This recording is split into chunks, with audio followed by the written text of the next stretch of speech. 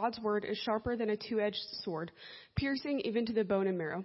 At FCC, we believe that God actively speaks to us through the reading of his word.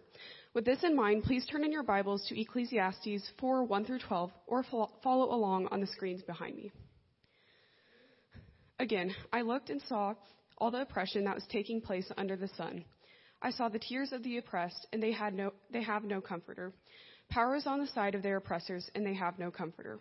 And I declared that the dead who had already died are happier than the living who are still alive. But better than both is the one who has never been born, who has not seen the evil that is done under the sun. And I saw that all toil and all achievement spring from one person's envy of another. This too is meaningless, a chasing after the wind. Fools fold their hands and ruin themselves. Better one handful with tranquility than two handfuls with toil and chasing after the wind. Again, I saw something meaningless under the sun. There was a man all alone. He had neither son nor brother. There was no end to his toil, yet his eyes were not content with his wealth. For who am I toiling, he asked, and why am I depriving myself of enjoyment? This too is meaningless, a miserable business. Two are better than one because they have a good return for their labor. If either of them falls down, one can help the other up. But pity anyone who falls and has no one to help them up. Also, if two lie down together, they will keep warm. But how can one keep warm alone? Though one may be overpowered, two can defend themselves. A cord of 3 strands is not quickly broken. Please pray with me. Lord God, help us turn our hearts to you and hear what you will speak, for you speak peace to your people through Christ our Lord. Amen.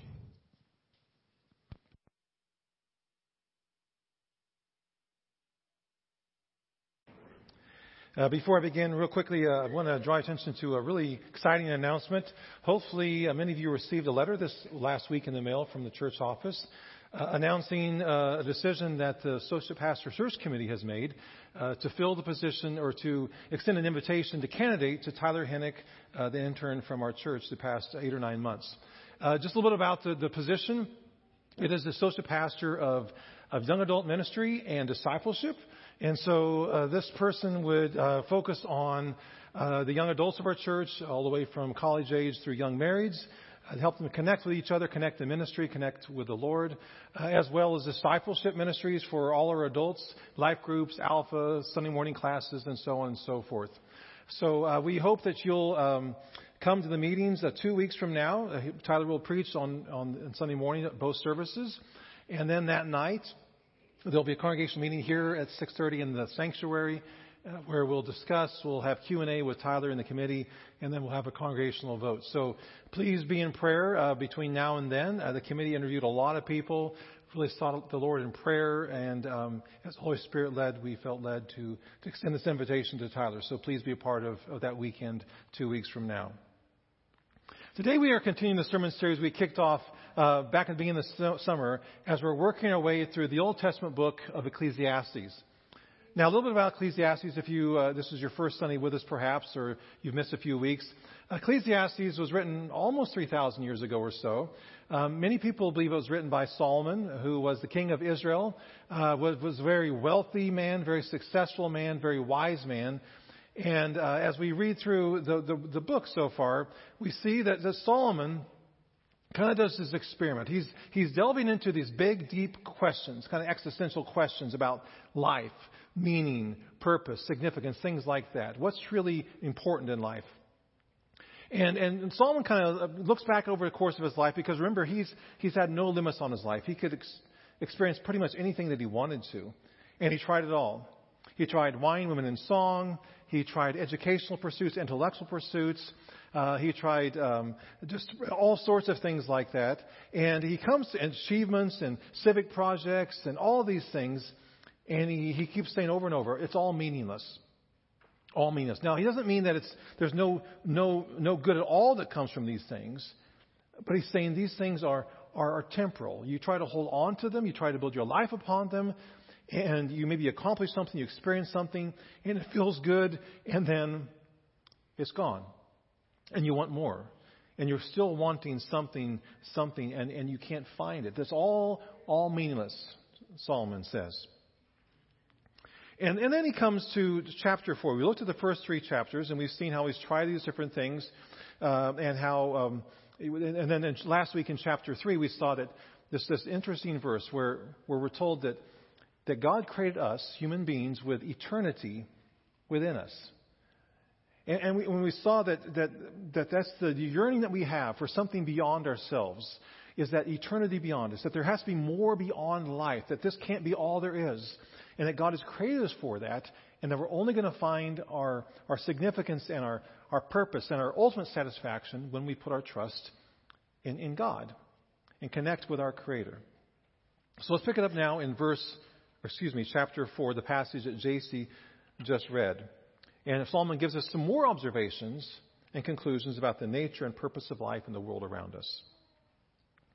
And he begins with the injustice and oppression that he sees in the world. Again, I looked and saw all the oppression that was taking place under the sun. So I guess some things never really change, do they? As long as there are people will take advantage of each other for their own benefit. And I saw the tears of the oppressed, and they have no comforter. Power was on the side of their oppressors, and they have no comforter. And I declared that the dead who had already died are happier than the living who are still alive. But better than both is the one who has not yet been, who has not seen the evil that is done under the sun. So this teacher, this Solomon, who's writing from a position of privilege and power, I mean, he's the king after all. He can have whatever he wants.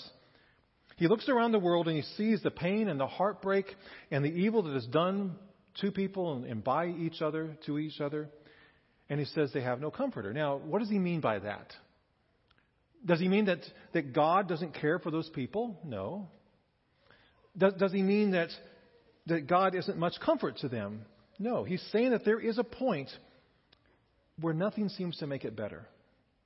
That there's a pain that never really goes away. Words can help, support can help, prayers can help. Friendship and love, being there, certainly all help. But there are some things which, never completely heal. Sort of like when you have a broken ankle or arthritis and it aches when it rains. Or a limp from a bad ankle that appears when you're tired. There are some things which will always be a source of pain. You may get better, you may move forward in life, but the pain's always going to be there. It's always going to linger. And Solomon looks around and he sees the weak being preyed upon by the strong and the poor being oppressed by the rich. And he feels the pain in the world around him. And he argues that it would be better to be dead or to never have been born. Because it's just too much to bear and there doesn't seem to be any lasting relief or comfort. His next observation is that along with injustice and oppression, people are driven by work and ambition, an unhealthy ambition. And I saw that all labor and all achievement spring from one's envy of their neighbor. This too is meaningless, a chasing after the wind. The fool folds his hands and ruins himself. Better one handful with tranquility than two handfuls with toil and chasing after the wind. Again, I saw something meaningless under the sun. There was a man alone. He had neither son nor brother. There was no end to his toil, yet his eyes were not content with his wealth. For whom am I toiling, he asked, and why am I depriving myself of enjoyment? This too is meaningless, a miserable business. So again, he looks around and he sees people working hard from sunup to sundown, trying to keep up with the Joneses. They see what their neighbors have and I want that too. I want to experience that too. And so they increase the hours. They increase their workload to climb the ladder, to accumulate, to gain. And then he says, eventually, you come to the sobering realization that all this work and all this ambition has caused them to miss out on life, on living. And then he gives us this third observation. And he points us to a truth that if we apply it, that truth will help move us from being a cynical observer, hey, everything's meaningless, everything's screwed up, that's just the way it is, to a compassionate person involved. And from being somebody who's driven by work and ambition to a person who shares their success and shares their lives with others and finds enjoyment in it. He writes, two are better than one because they have a good return for their work. If one falls down, his friend can help him up. But pity the one who falls down and has no one to help him up. Also, if two lie down together, they will keep warm. But how can one keep warm alone? Though one may be overpowered, two can defend themselves. A cord of 3 strands is not quickly broken. You know, the desire to belong to a group, to belong to a tribe, a group of people, a family, however you want to put it, a club, an organization, that's something that's really, really strong within pretty much everybody.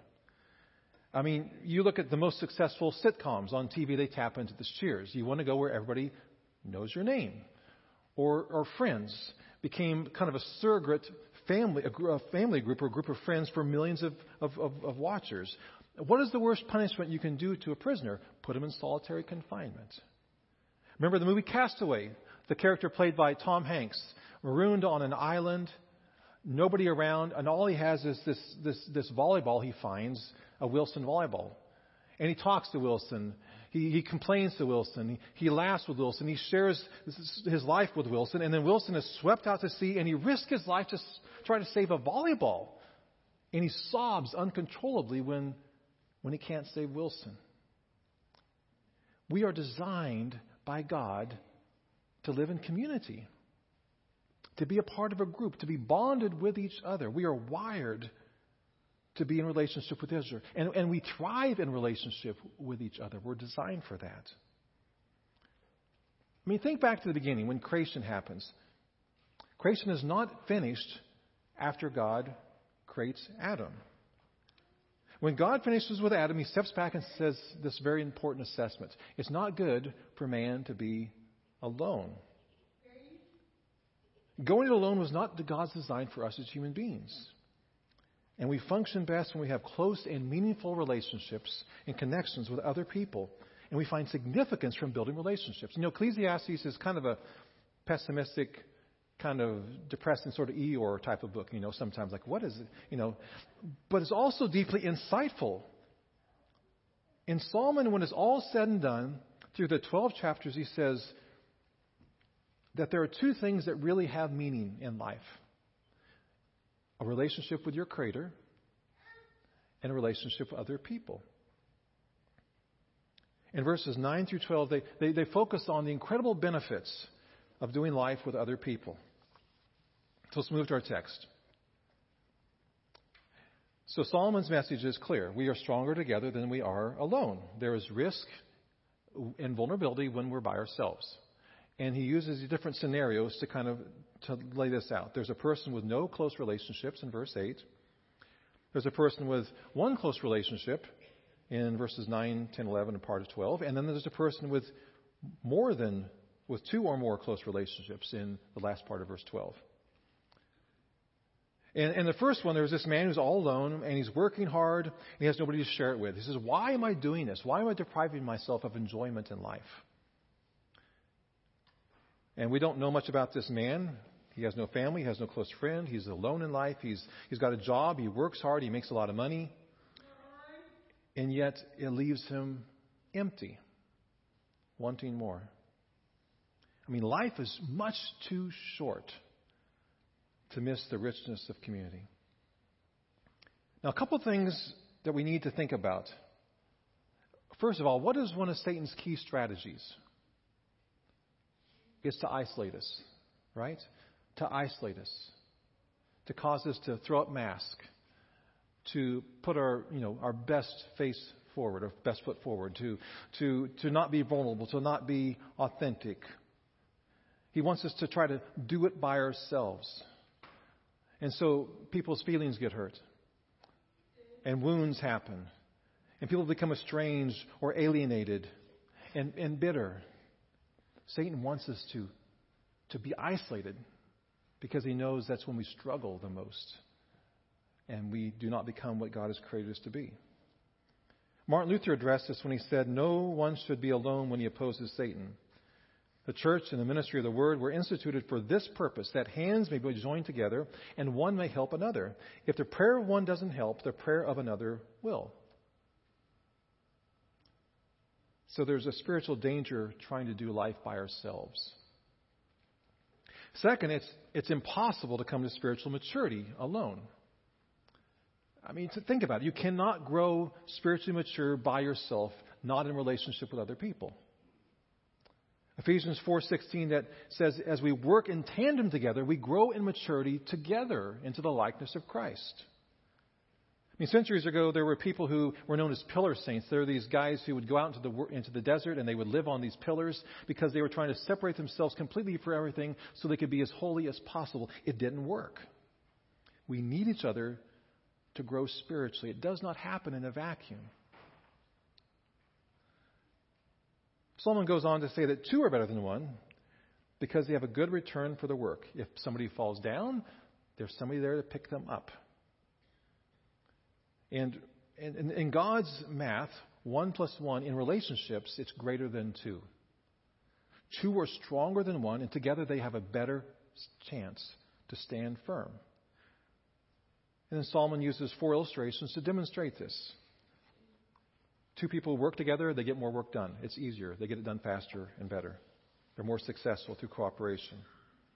There are 2 people, one of them falls, the other can help him up. Now, this is probably not talking just about physical, falls, although it's nice, right? I think he's talking about when we fall morally, when we go off the wrong path, when we do something that we regret, when we do something we're ashamed of, when we do something we think, I'm not sure I can come back from this.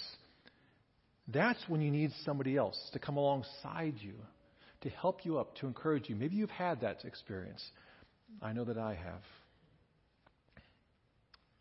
He then uses the illustration of 2 people kind of keeping each other warm. Now, it's not talking about physically, although that can be nice, but he's talking about keeping each other warm and passionate and loving towards God and to each other.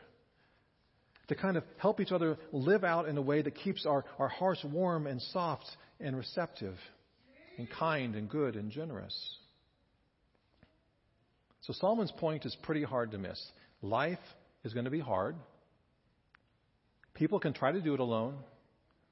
But when you have a partner or a companion, 2 will generally fare better than 1 alone. But then he moves to the last part. A cord of 3 strands is not quickly broken. So he's saying that everything he has just said about 2 being together is multiplied, even more so when there's 2 or more involved. Maybe you've experienced this. I think of the movie Gladiator, one of my favorite movies, when Maximus and some of the other gladiators are in the arena and they're being surrounded by other fighters and by tigers and all sorts of wild animals. And he says, we have a better chance if we stick together. If we stick together, we survive. It's appropriate on the 4th of July weekend to have a quote from one of our founding fathers. Benjamin Franklin said this at the beginning of the Revolution. He said, we must all indeed hang together, or most assuredly, we shall all hang separately. This third strand that adds significant strength in the cord, it's Christ. It's designed to be the presence of the Lord in the midst of all of our relationships. One of our primary purposes here is to help you grow deeper in your relationship with Christ.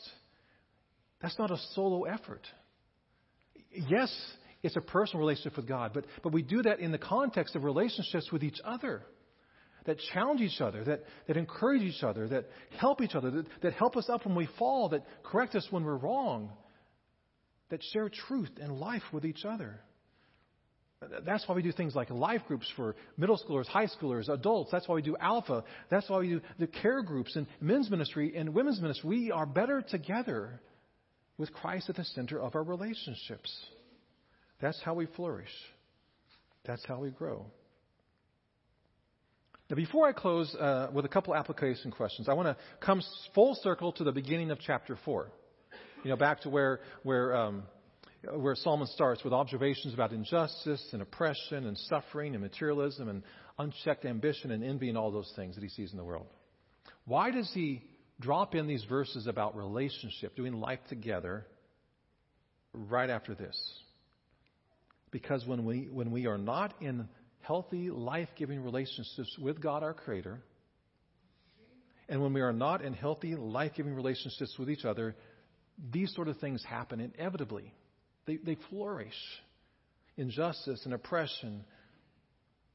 and materialism and unchecked ambition. These are all the byproducts of not being in right relationship with God and right relationship with each other. And when we're not right with God and we're not right with each other, doing life together, people will inevitably suffer. And when God is not at the center of your life and the center of your relationships, you will inevitably substitute something else. You'll put something else at the center. Basically, make something else an idol in your life, whether it's your work or your career or your experiences, your achievements, your appearance. But when we find significance in a relationship with the Lord, and we find significance in our relationships with each other, and we do life together, then God's kingdom, it moves forward. It advances. So now to the questions. Who in your life helps you be stronger? Who in your life helps you to be stronger, emotionally and mentally and spiritually? And if somebody doesn't pop into your mind pretty quickly, there might be something you need to address or change. And conversely, this is not a one-way thing. Who in your life do you help be stronger? Emotionally, mentally, spiritually. And again, if somebody doesn't pop into your mind pretty quickly, it could be a sign that something in your life needs to change. Because that's how God has designed us. A cord of 3 strands is not quickly broken. So the takeaway application, be intentional about bringing Christ into the center of your relationships. How do you do that? You pray for each other and you pray with each other. You follow up. Hey, I've been praying for you. How's it going? Any updates? You share God's word with each other. Words that encourage from the Scriptures. Maybe you challenge each other. Iron sharpens iron, Proverbs says. You be vulnerable and you be transparent. You drop the mask and you just be yourself. You be real. Appropriately, of course, in a proper setting, but you be real. You be authentic. You share your burdens, the things that keep you awake at night, the things that bother you, that worry you, and you share your joys. And you love each other just as Jesus Christ has loved us. There was a movie about 20 years ago called The Long Drive. It wasn't seen by a lot of people, but it was pretty critically acclaimed. About a man who was in his 80s who was estranged from his other brother. And he decides he wants to make things right before his life ends. And so he has only one way of getting to see his brother, who's several states away. He takes his John Deere lawn tractor and he begins to drive 5 miles an hour towards his brother's house. And it follows his journey and encounters many people along the way. And in one scene, he meets a teenage girl. She's running away from her family. And they're sitting around a fire at night and they're talking. And she's sharing about how she's so much better off away from her family. She's so much better off on her own. And he picks up a stick and he looks her in the eyes and says, "This is you." And he breaks the stick. He says, "If you go it alone, life will eventually break you." And he picks up several sticks and he puts them in a bundle. He tries to break them and he can't. And he says, that's what many sticks will do in your life. You can make it when there's a band of people who stick together. And the next morning he got up and she was gone, but he found by the where the fire had been a bundle of sticks tied together with twine, and he understood, he knew that she had got it. Life is meant to be lived in community, in close relationships with others who help us when life gets tough, to bring out the best in us, who help us grow in the Lord, with Christ the center and source of those relationships. And we all need that. And as Solomon says, there is great and deep meaning and purpose and significance in a relationship with God, our Creator, and a relationship with each other. Let's pray. Father, we are grateful for your word. We thank you, Lord, that you created us in your image. And part of what that means is that we are created to be in relationship with you and relationships with each other. Deep, authentic, transparent relationships. Father, I pray for each person here and those who hear my voice, Lord. Lord, help us to to move past the insecurity or the pride or the fear or the shame or the guilt or whatever is holding us back. Help us to seek out those sorts of relationships and to make sure, Lord, that you, Christ, are at the center of those relationships. So that, Lord, whatever may come our way in life, we will be able to stand together and stand firm because we're with you and we're with each other. We thank you, Father, for the gift of our brothers and sisters in Christ. And we thank you, Lord, for your greatest gift, your Son, Jesus, through whom we pray. Amen.